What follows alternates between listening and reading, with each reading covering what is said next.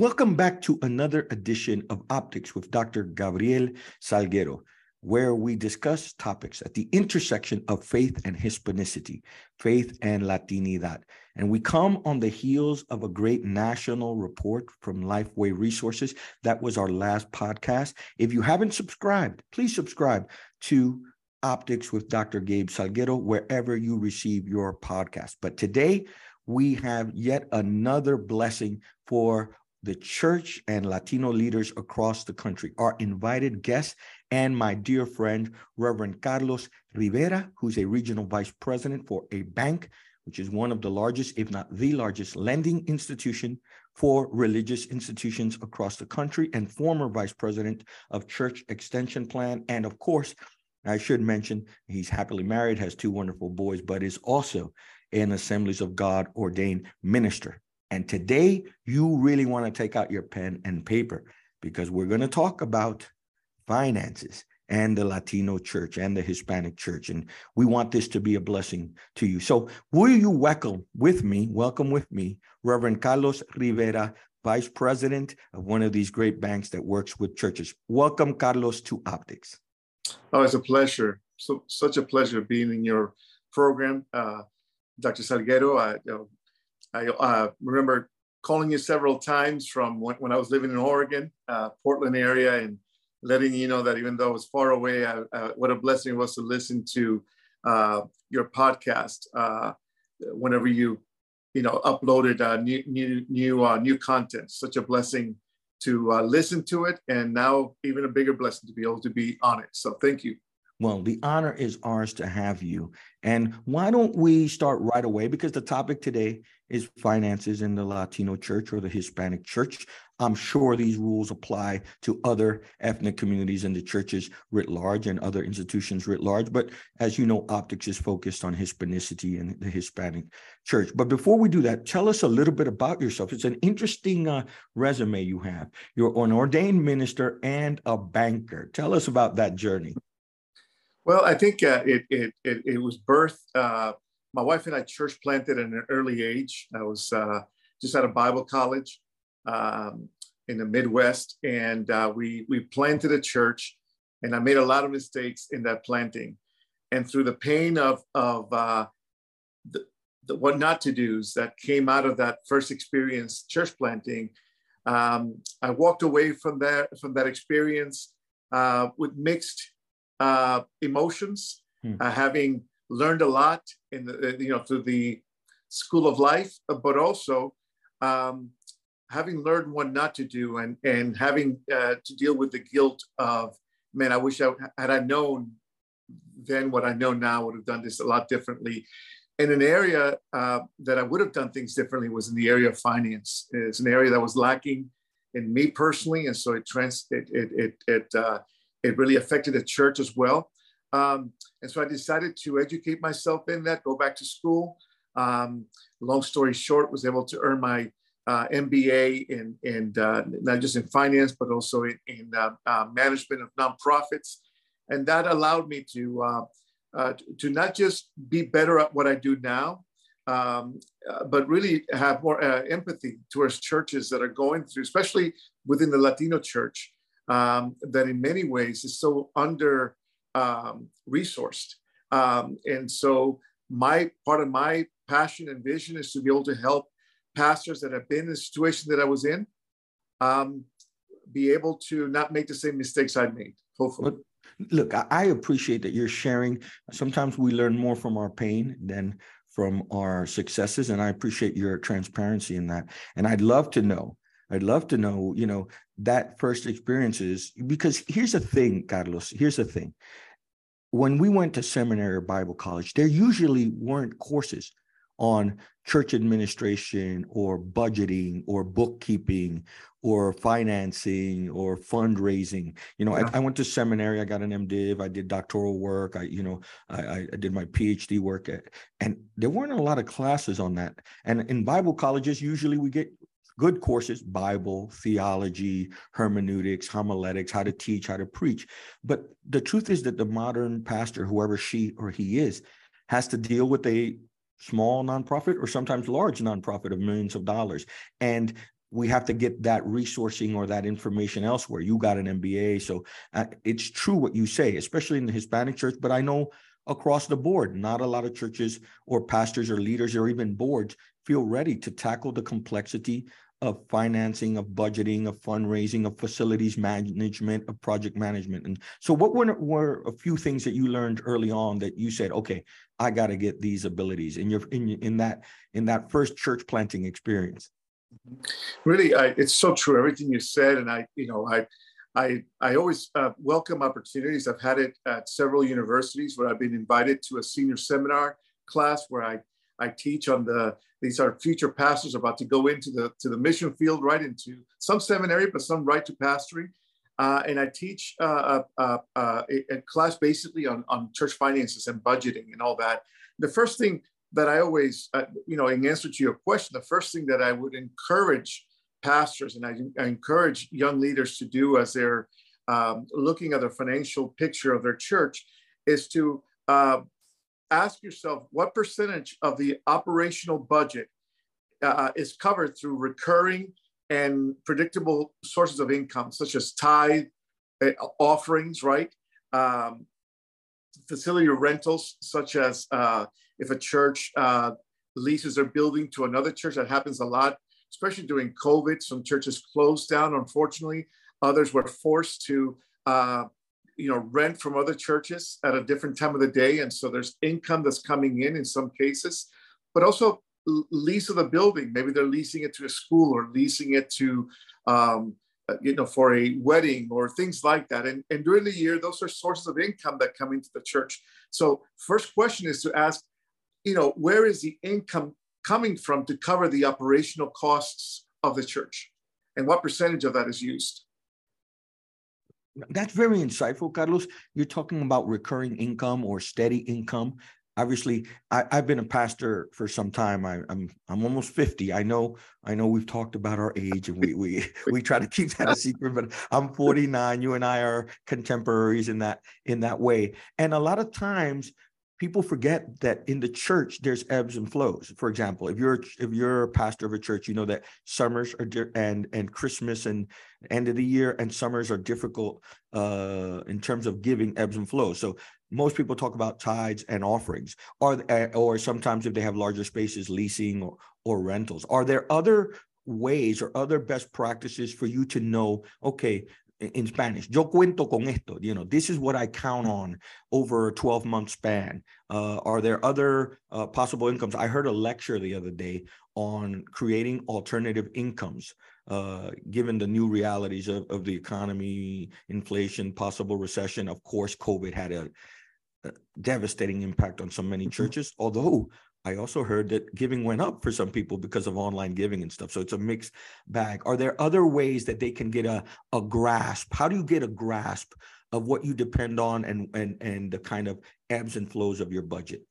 Yeah, well, depending on the generosity of the people, in teaching at least once a year, I recommend at least twice a year, but definitely once a year, not just people to give and browbeat them to give. That's not an effective way of doing it, as we all know, but really teaching them the spirit of generosity, right, in giving, because the church does depend a lot on that. But I agree with you. Other sources of income is important for us to be able to look at as leaders, right? And that's the difficulty of pastoring sometimes, is that you're not just, especially in small church settings, you're both the chief financial officer, you're the pastor, you're the person that comes up with a budget. Church plants, especially when you're church planting, like my wife and I did, and I know you have church planted as well. In the beginning, you're counting with a lot of new converts, so their experience with church and background with church, it's non-existent. So you unless you have a strong team, which we didn't when we started the church, we just kind of went out and started preaching and teaching and winning people for the Lord.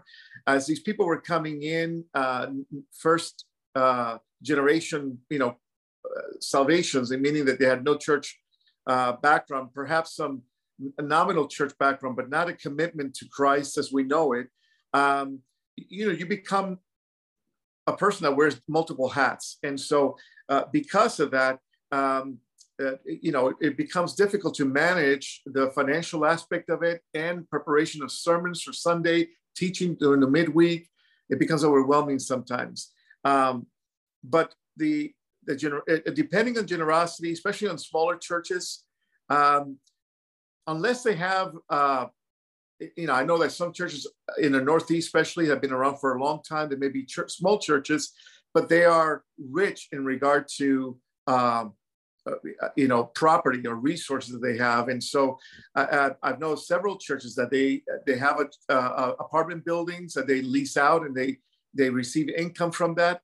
That's also a great way of doing that. However, that also comes with its challenges, right? Because the government considers that unrelated business income, UBI, and you have to report it separately and differently and make sure that somebody's managing that property so that taxes are being paid on that property, unlike a building that you may own, right? You own a house, and that house, as some churches use it, is used as a missionary home, where missionaries are home on furlough, are able to stay there for a week or 2 or 3 months while they raise money again.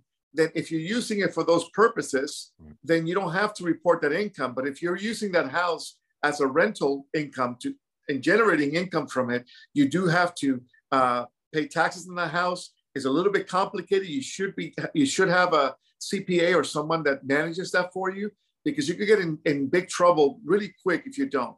Well, that's insightful, because let's talk about the average Hispanic church, according to Lifeway, is 115 attendance. That's the average church. Obviously, there's large churches, what are called mega churches, 5,000, 10,000. There's mid-sized churches of 1,000 to 500. But the average church, Latino church, is 115 post-COVID, which, by the way, is larger than the Anglo counterpart in America. Wow. It's not as anemic as some people might have projected, and for that I'm thankful. But let's say, look, I want to get my financials in order. I'm looking at income. I want to create a budget with our church board or with our finance committee. What are you looking at in a P&L, profit and loss? What are you looking at in these financial reports as a church grows, as a sign of health? I think 2 questions, Carlos, which is, if I'm a new pastor and I want to start a budget, what are the things you think the bank wants to see the first 1, 2, 3 years in the P&L? And then the second thing is, how do we grow that? And so talk to me about creating a budget. There are churches that don't have a budget. I've been to many churches. They don't have a budget. They just, whatever comes in, and whatever goes out, it's kind of they manage it like a personal bank, like their checking account, which is, I understand from speaking to you behind the camera, a big no-no. Don't manage it like your personal account. No. So what are you looking for as a banker, as a sign of healthy budgeting for a church, whatever the size? Yeah, we're looking at how they're managing what they have.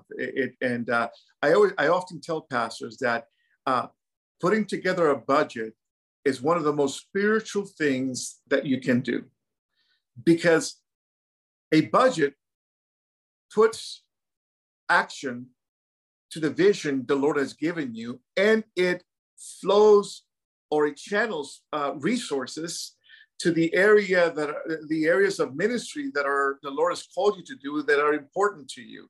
And if you don't make it a priority, it will not become a priority. It will be an afterthought. So we typically like to see about 30 to no more than 30% of whatever the money that's coming in is being used for the mortgage or for the rental property. So let's say you're a brand new church plant, and church plants are a different animal. They're very difficult. So let's not use that example, because it's just so different. Right, because usually early years, it's heavy towards administration and building in like the first 3 to 5 years. But let's say an established church over 5 years old, what does a picture of health from the banking, financing institutions look like?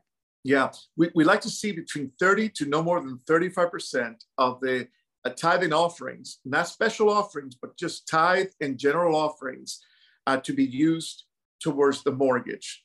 Also, we'd like to see, for example, let's look at your entire income for the year. Let's say your church brings in $100,000. We're using small numbers because we're dealing with a church of 100, 150, right? So let's say $100,000 comes in. That's an easy number. Then typically a church that brings in 100,000 in tithe and offerings would be able to qualify for about 3 times the amount they bring in for a mortgage. So if they're bringing in 100,000 in tithe and offerings, that means that we could probably, without looking at all the details, right? But just off the top, you could look at the potential of them getting into a $300,000 mortgage, like a property where they would be buying, or $30,000 a year, that 30 to 35,000 that would go into the mortgage or rental of that property. So that's one in regard to classification of building and property, right? What about salaries? Yeah. Usually, the smaller church usually has 1 employee, maybe 2. Yeah. Larger churches are usually, multi-pastor, multi-layered. They have custodians and stuff. What are you looking at in terms of, I'm creating a budget, 30% is going towards either rental or mortgage or some kind of facility expense. What are you looking at in terms of employee? You're talking about salaries, benefits, and things like that. Is there a percentage? Is there a best practice, a number that you usually see? Yeah, best practice, again, between 25 to 35% also going into administration. Now, that number could be less or more. In a larger church where the budget is a lot larger, it may be the same or a little bit less, depending, right? Because at larger churches means you have a youth pastor, a children's pastor, you have a lot more expenses. Although my experience has been, I don't know if this has been your experience, Dr. Salguero, but it's been my experience that having worked both on staff at a large Anglo church and been familiar with larger Spanish churches, that typically the income that comes in some of these larger churches, they say they're about the same, about 1,000 members at each. I've seen Spanish churches that even at 800 or 1,000 members in that church, they only have 1 or 2 staff members. That's it, right. Which is really interesting. And then I've been on staff at a church of 500 to 700 that had multiple staff members. Just cutting off the top of my head, at least 5 on staff at a church of 500 to 700. Yet a Spanish church, Latino church of 800 to 1,000. Maybe 1 or 2, well, at least 1, maybe 2 employees on staff. Well, that's fascinating, Carlos, because that speaks about what is the median income of the fellowship, right? Of the people who attend, the attendees, the congregants. That impacts the budget, right? Because you could have 500 and 500, but is it the same median income? So the budget, right. And so you're dealing, and sometimes Latino churches intentionally with a missional mindset go to the most economically disadvantaged portions of their city or their town or whatever. So that's very fascinating. In addition to that, there was a research by, I think, the Send Institute on church health and church planting that says Latino churches do more with less. Now, this is not my personal bias. This is an actual research that the Send Institute had, as well as Lifeway points to that. And so that's a very interesting look at stewardship. So let's talk about that, right? Because you said that the budget is a spiritual exercise. The budgeting is a spiritual exercise. We in our tradition call it stewardship, the stewardship, right? Jesus taught us where your treasure is, there your heart is also. So if you say, for example, if I say, okay, man, children's ministry is very important to me, then the line of the budget should reflect that level of priority. If I say in my church, missions is important, missions is a priority, okay, then let's look at the budget. Does the budget reflect that speech, that missions is a priority? What part of the budget goes to missions? What part of the budget goes to ministry programs? Especially when you're a smaller church, and I'd love to hear this, because if you are building, right, and you need to pay 1 staff person, you need to pay rental, a certain portion of the budget has to go to ministry programming, ministry needs, financing ministry, mission. That's where I'd like to ask you, and what have you seen as best practices for fundraising? Henry Nouwen wrote a book about the spirituality of fundraising, or fundraising as a spiritual discipline. What have you seen? You know, you go in, I'm sure you've consulted and you've helped a lot of people, and they say, listen, I want to buy a new building because I want to have a children's church. I want to have a education wing. Whatever God has put in that pastor and leadership team's heart. Have you seen what the best practices are for fundraising, or how you can help churches fundraise, not just for the purpose of having money, which we get a lot of bad rap about? It's just about the money. No, for the purpose of mission. Mm-hmm. Yeah, I've seen best practices that a lot of churches are moving away from these, what we used to call back in the 90s and early 2000s, capital campaigns. And they're moving more into, because capital campaigns was more, you hire an outside firm that comes in, and that person is an expert in raising money, and they're able to, for lack of a better word, just whip up the congregation into. They know all the best practices for fundraising, right? At least for capital campaign. Capital campaign, and then within typically 2 to 3 years, let's say the $2 or $3 million are pledged in. Usually, a large percentage of that comes in within the first year and a half. But it's about a 2 to 3 year. Typically, that's what it was. And then once it was done, hey, we built our building, we're done, and we're back to normal. The new best practice that I've seen out there in many, many churches is more a move to a more sustainable, I think a more biblical model, which is a spirit of generosity among the people, understanding that why we give what we give and where it's going to. So I've seen it in that the best practices being that the church is good at reporting. First of all, telling the congregation being clear about what it is that they're raising money for, right?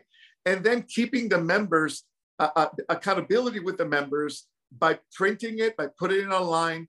This is how much we've raised from the budget on a monthly or quarterly basis, however they decide to do it, so that the congregation is encouraged to see their money coming in and the commitments coming in. And then the last part of that is important, equally as important or as important, is did we do what we said we were going to do with that money?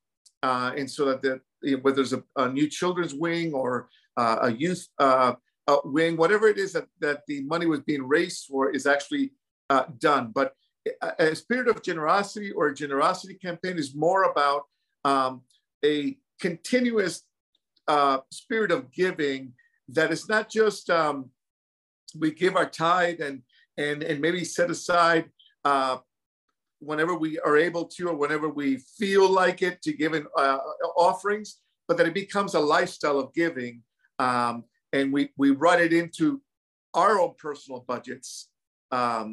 And so that's something that's really taught, but it has to be really caught by the members, that they see that as important in their life. They want to be generous. They want to give back as freely as they received. Freely they want to be able to give so that others can be blessed by their giving.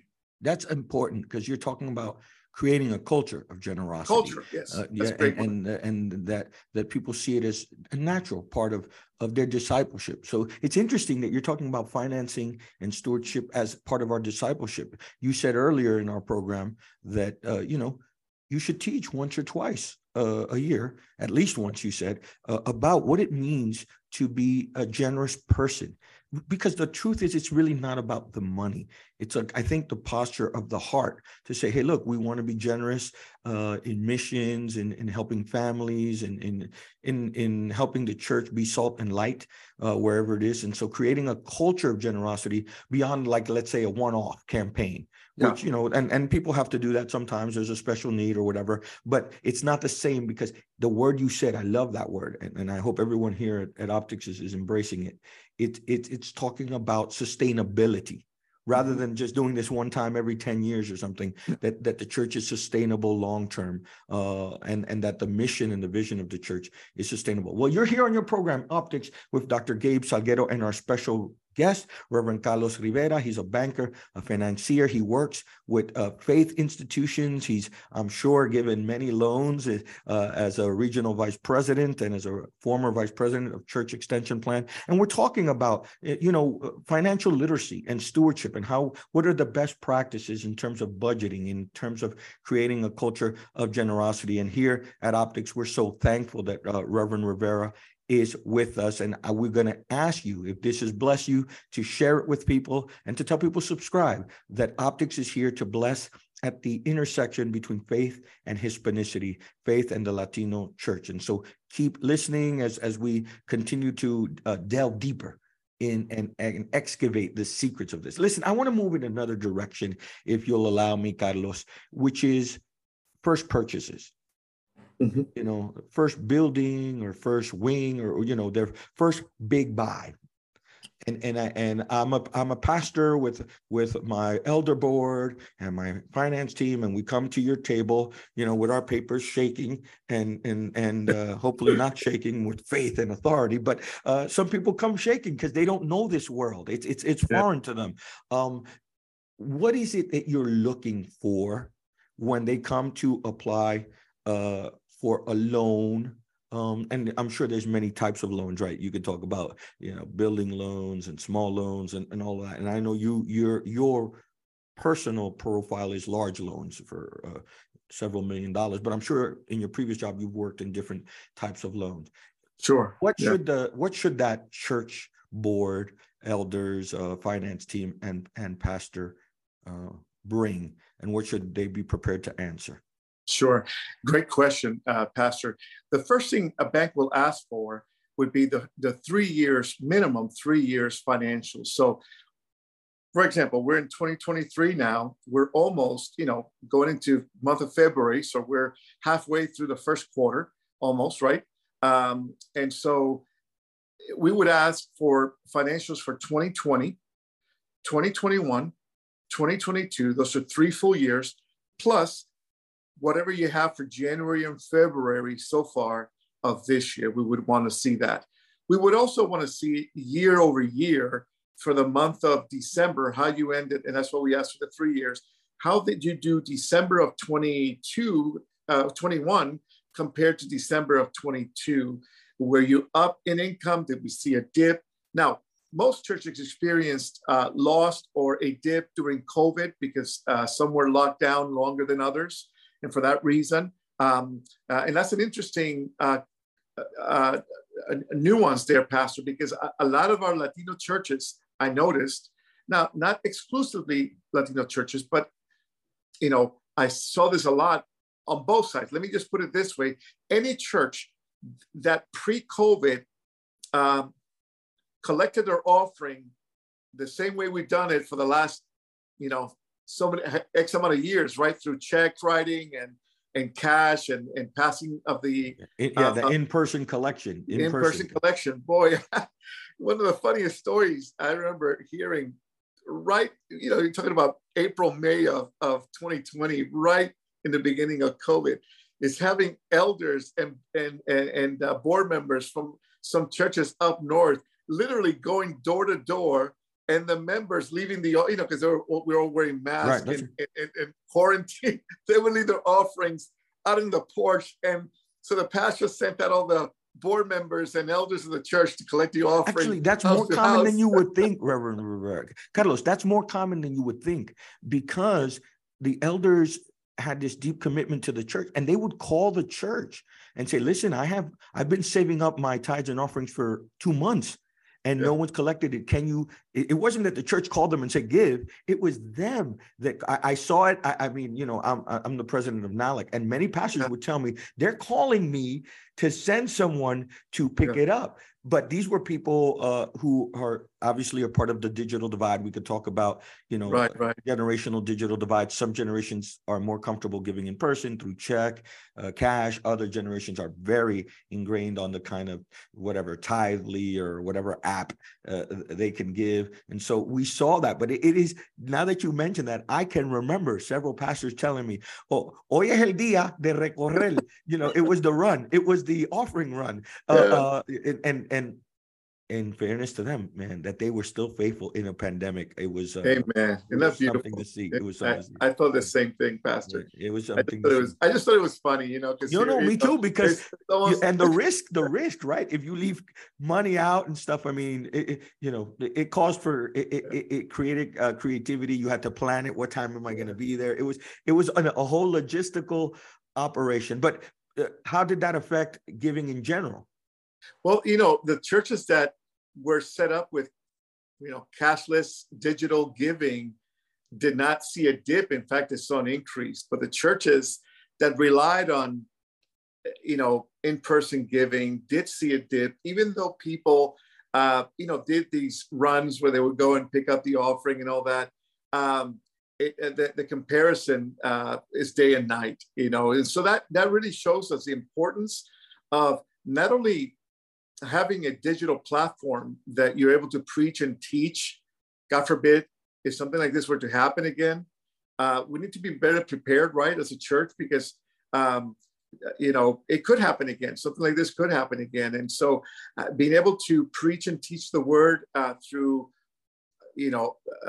digital media, digital platforms like this one, it's not a thing of luxury. It's a thing of necessity to be able to, for a church to survive and to exist. If they don't have a digital footprint, they do not exist, especially if they're reaching out to the newer generation. And so along with the digital platforms also comes the importance of having a way for people to give digitally. How many times do I go? I was with you not long ago. You were getting this wonderful award by Oikos, right? USA. And I wanted to give the young man a tip so bad, for getting me the car. And I didn't have cash on me. I had to go out and literally out of my way to go to ATM, get the money out. And it just creates a situation where I've gone to restaurants, really nice restaurants, where the valet guy has cash out. So he says, yeah, you can cash. Here's my a code. I scan it, and within seconds, the guy has a tip for picking up the vehicle, And so the same thing, it's not that people don't want to give, it's that we've made it difficult in many cases for them to give. And there was a study done, I forget now by who, I was reading, in preparation for our meeting today, that in many cases, churches that switched to online platforms for giving saw an increase of over 30% in their tithe and offerings to the church donations. So really, I think it's a lesson in being good stewards. It's not just managing what you have, but providing, understanding the times and providing opportunity for people who want to be generous, who want to give, to be able to give. And that's really one of those that's really important. So, so you're removing barriers. Right. Yeah. What you're trying to do is remove the obstacles so people can have the greatest flexibility on how to give. And so I'm coming to you. You're looking at year to year. You see that COVID year was different than another year. Yeah. I'm sure the banking institutions are making some kind of algorithm or calculation about that. And so you're looking for 3 years plus the current year. What else are you looking for from us as we come for a loan for a building or whatever we're seeking to? We want to be able to know, could they afford this building? So we would look at those financials. We never want to put a church in a situation where they can't meet their responsibility or mortgage. We never want to do that. Those are not fun calls to make.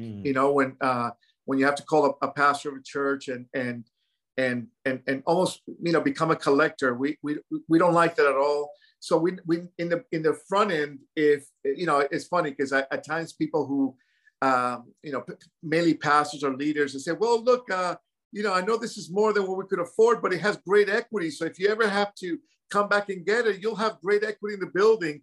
If we have to start a conversation about a loan with that, it has great equity in case you have to repossess. That's not a good winning argument, because we don't want to repossess. We don't want to take over a building. First of all, church buildings are very difficult to resell because of the nature. Who's going to want a 300-400 seat auditorium? In many cases, that looks like a church, feels like a church. You can't convert it easily into an office building. Is awkward in that, so it's difficult to sell.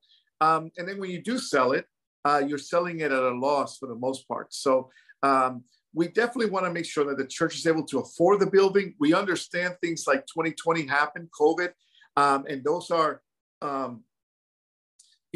that's not the norm, but we want to make sure that the church is able to afford the loan. And so we want to be able to see that the church has been able to set aside money in savings, because it shows discipline in not just spending everything that comes in, but they're able to be disciplined enough to say, I have a goal in mind, long-term, to be able to purchase a building or construct a building. And so we're going to set aside money for that. It shows good stewardship, right? It shows the disciplines needed that they will need once they become a church owner, building owner. Because as you know, now, being, having been in your building, there's, insurance costs, lights, and upkeep, and oh my goodness. Custodial, yeah. And hygiene. I mean, so you're looking at 3 years plus the current year. You're looking at the price of the facility or thing being purchased. Right. You're looking at the and I'm sorry, Pastor, the way we figure that out is, again, we look at what you bring in on a yearly total, not including special offerings. So if you have offerings for like a Pro Templo, as a lot of our Latino churches have, we don't count that, because we consider that as, again, almost like a capital campaign. This money comes in, but at some point it ceases. And so you can't count on that money. Typically, what I tell people, that's something that's coming in on a monthly or weekly basis, then count it as your regular offering, because you see it as a regular offering and is dedicated specifically for the building or the purchase of the building, so that we're able to count that as general offering. So again, going back again to our number of 100,000, if the church is bringing in 100,000 in tithe and offerings yearly, then we would look at them being able to afford something that maybe three and change, no more than 350. If they're bringing money to the table, then of course they could, put that as down payment and afford a bigger building. But the loan to value on that property also has to be between 60 to 75%. So we don't want you to be paying more for the building than the building's worth as well. So that rule of 60 to 75%, you determine it through having appraisals, through yes, and usually in a purchase, I imagine the purchaser is paying the appraisal, so they have to think about that going in, right? They have to say, hey, look, that as part of my cost may be an appraisal of a facility or a future facility. Well, we're here on your program Optics, in the intersection between faith and the Hispanicity and Latinidad in Latino Church. And our guest today is banker and financier and pastor, Reverend Carlos Rivera, who's been working with the church across the United States and the Latino church in particular, also on issues of banking, financing, purchasing new buildings, and has actually consulted with some churches on getting them on the right track. Speaking of that, Carlos, what are some of the pitfalls you've seen? Because look, I've seen some things. I'm sure you're a banker. I'm just a pastor, but I work with pastors. Our coalition works with pastors. I've seen people that don't have budgets and then don't have a financial report because of the tax system. The IR, obviously, we're 501c3s. We don't have to. We're tax exempt. Right there, if you own another business that's different, we don't have to. Churches don't have to give 990s. We do have to give 1099s to people and we do have to give W-2s to people who work. But what's some of the things that when a person comes to you, you say to them, man, I wish I would have known you earlier. You could have avoided this headache. What are some of the things you want to tell our listening audience, boards, executive committees, finance committees, or just the layperson? Hey, you want to avoid this, or I've seen this sometimes that could get you a headache. I would tell pastors and board members often, do not fall in love with the building. Because when you fall in love with a building, then you're making an emotional decision, and you cannot, as good stewards of the Lord's resources that he's put to the church or given the church, you have to look at it really as a business transaction. You cannot look at it as an emotional one. Whenever you get your emotions involved, that's when the problems start, because you end up buying more than what you need, for more than what it's worth. because, oh, it's so pretty, or it's in the right location and I can see us worshiping here. And also to have faith, believing that God will provide the exactly the right building that the church needs for. The Lord knows the church's needs more than we as pastors know. And really it's reliance on him, saying, God, I'm trusting you to lead us to the right building and at the right price. I often tell people, when you look at a building and you're looking at buying it, make an offer that will embarrass you. You know, never pay what they're asking for. Now, I'm not saying to be rude or be intentionally provocative, but you know, if you're looking at a building, a church building, the fact is that for the most part, you're on the driver's seat, because that the people who are looking at selling that building are looking to unload that building. It's not like you have 15, 20 offers on that one church building. If they get an offer once or twice a year, is a big deal. So you're on the driver's seat. So you're able to say, look, I'm going to do my due diligence. The building looks great. I'm not going to get attached to it. I'm going to have somebody come in and do an inspection of the building. Make sure that if I buy the building for $600,000, that I don't have, you know, $300,000-$400,000 worth of upkeep on the building, especially if this church has been sitting there for a while, you know. And also you have to set money aside for other things, you know, that at times you don't think about, like we call them FF&Es, right? Furniture, fixtures, and equipment. You have to set aside money for audio and visual, sound equipment, you know, visual, you know, whether it's, you know, LED walls in some of these churches that we deal with, or if it's a regular, you know, we used to use the slide projector with the back in the day. That's not used anymore. That's not very expensive. But you know what I'm saying is, you have to put all the expenses in. Some people don't think about that. Chairs, you know, you need 200 chairs. Yeah. That's an investment. Exactly. You know, bocinas, as the Latinos say. You know, the loudspeakers, the speakers. You know, the cables, you know, the system that runs the system, the sound equipment. I mean, it adds up quickly. If you have a children's room, a desk for children, and chalkboards or whiteboards or smart screens, you know, these things I love that you said, don't fall in love with the building, right? The early church didn't have buildings, and they grew rapidly. I think sometimes we make idols of facilities, and idolatry is a sin. Idolatry is a sin. And so I think that one of the things we need to, that's a good advice from a banker. He spoke to us. Let me ask this other thing about, as we're almost coming to a close, let me ask about, okay, you're not doing a purchase, but you want the church to be healthy. You said early on, and I was so glad to hear it, you know, transparency breeds trust, you know. Yes. Annual reports. You said print them up. We just did our annual meeting. We just did it. We usually do it in January of every year. And we just did it last month. And we said, okay, here's what came in. Here's what we used it for. That percentage went to administration. This, you know, the kind of transparency breeds trust, but it also breeds generosity. It does. And so most people do that once a year, either at the beginning of the year or at the end of the year, when they're doing their vision casting and things like that, December or January, depending on when they do it. I think that's important. But I think, how do you create a culture where there's people that are not used to doing budgets or used to reporting? How do you help a pastor? They're standalone pastor, he or she. They're the only pastor. They have a church of 100 people. Are there apps? Are there tools? You know, some people use QuickBooks. Some use, what can you tell pastors, you know, that's user friendly to get them started, because they don't have a CPA, they don't have an auditing firm, they don't have you on speed dial like I do. I'm like, hey, help me with this. But you know, are there tools that can help that church that's starting or has never done it but has been established but never done it? How do we get them on that track? Mm-hmm.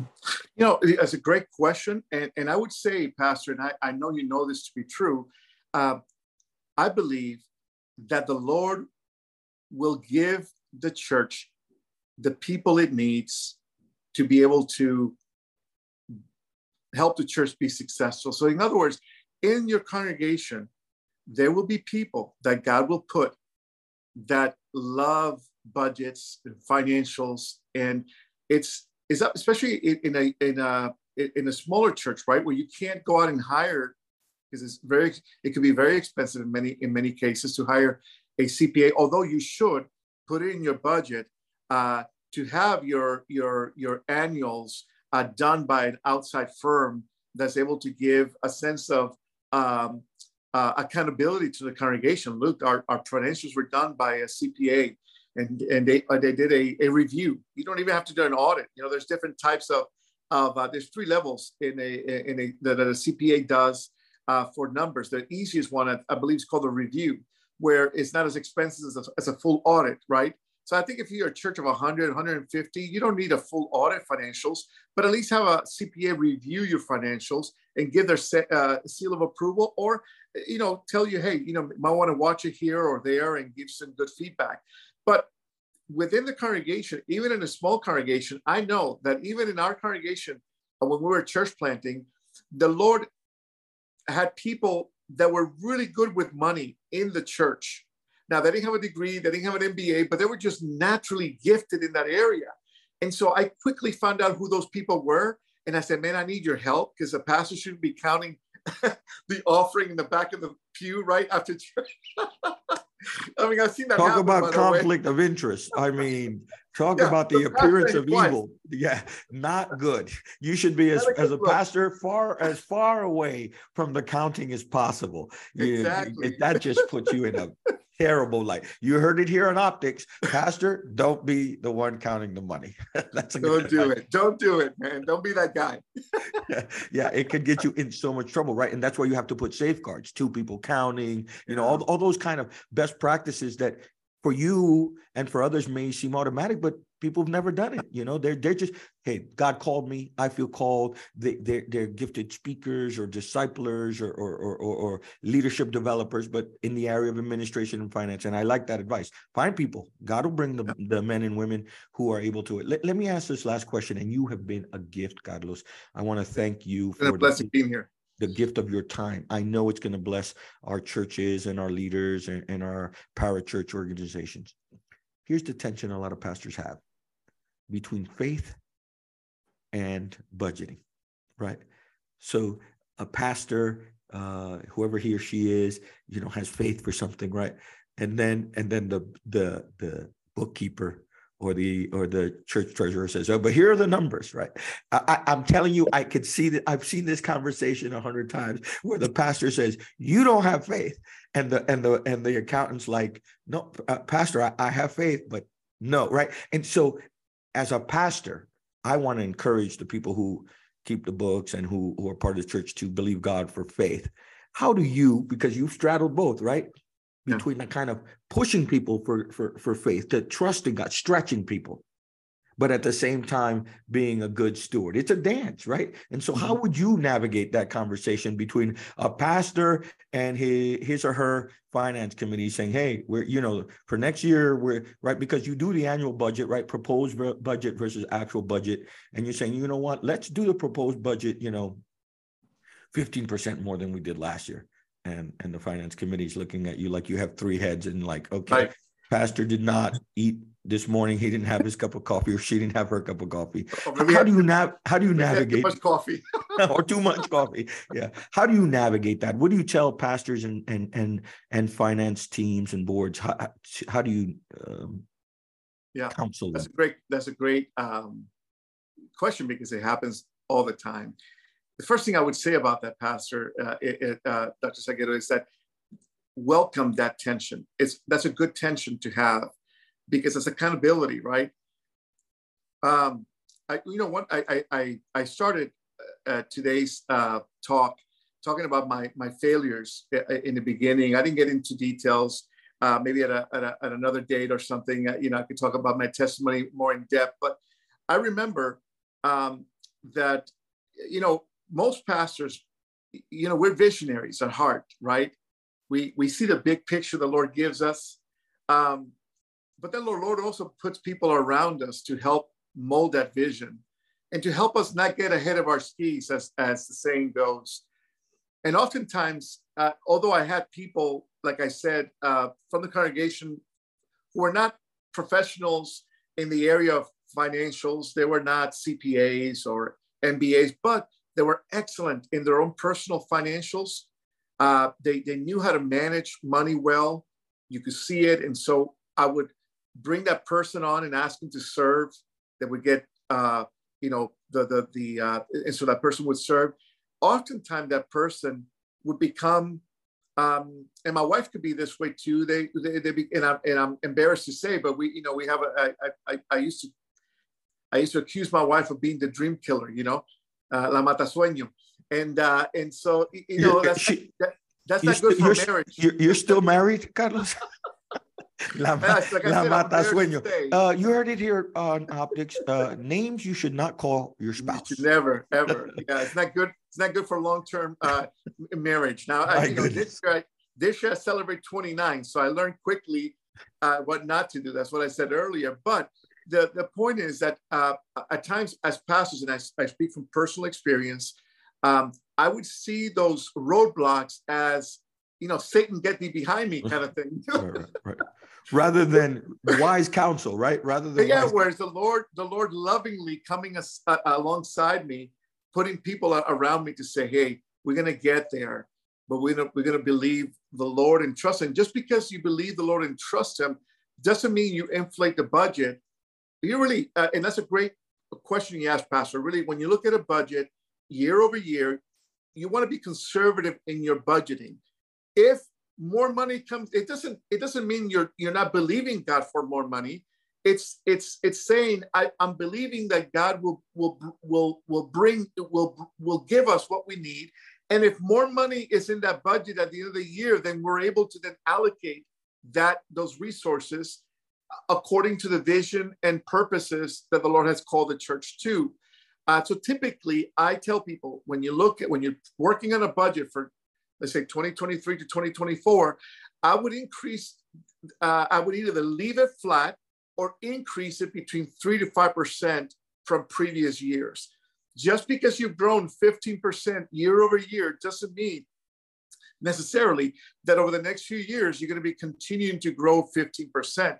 And what that does is if you do use that 15% and you get used to it, the budget really is inflated in an artificial way that could create future problems down the road, because that's not a normal growth pattern. And that's not to limit growth. It's not to limit God in any way. It's just being judicious, careful. And as that money comes in, you could always spend it afterwards or be able to allocate it, as I said. Right. And you could revisit the budget in the first quarter, right? Yeah. Right. Because a proposed budget is not the final budget. You have eyes on it all the time. And you can say, oh, we're growing, and then you can revise. I've seen revised budgets many times for not-for-profits and for banks. I mean, that happens all the time. It's a common practice. Here's the other thing. The inverse is also true. You want a team of elders who embrace faith, you've said a few times, and I'm glad to hear it, that it's vision and mission driven, right? That the budget follows the mission and the vision, not the vision and the mission drive the budget. Because if you have a vision that God has given, it calls people, right? People are called to a vision. I heard someone say, I think it was a banker say, people give to vision, not need. For better, for worse, that's just the giving practices of people. They give to vision and not need. And so you want a team also that's deeply prayerful, that's deeply vision oriented, but has their feet on the ground. I like that. Embrace the tension, listen to God, but God has multiple ways of speaking.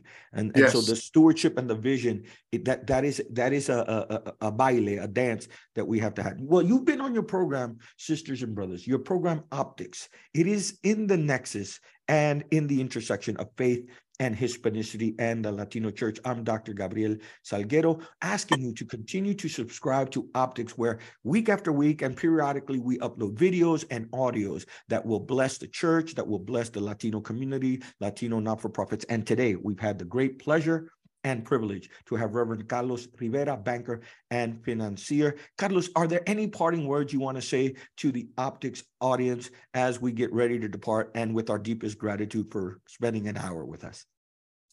I would say that, budgeting and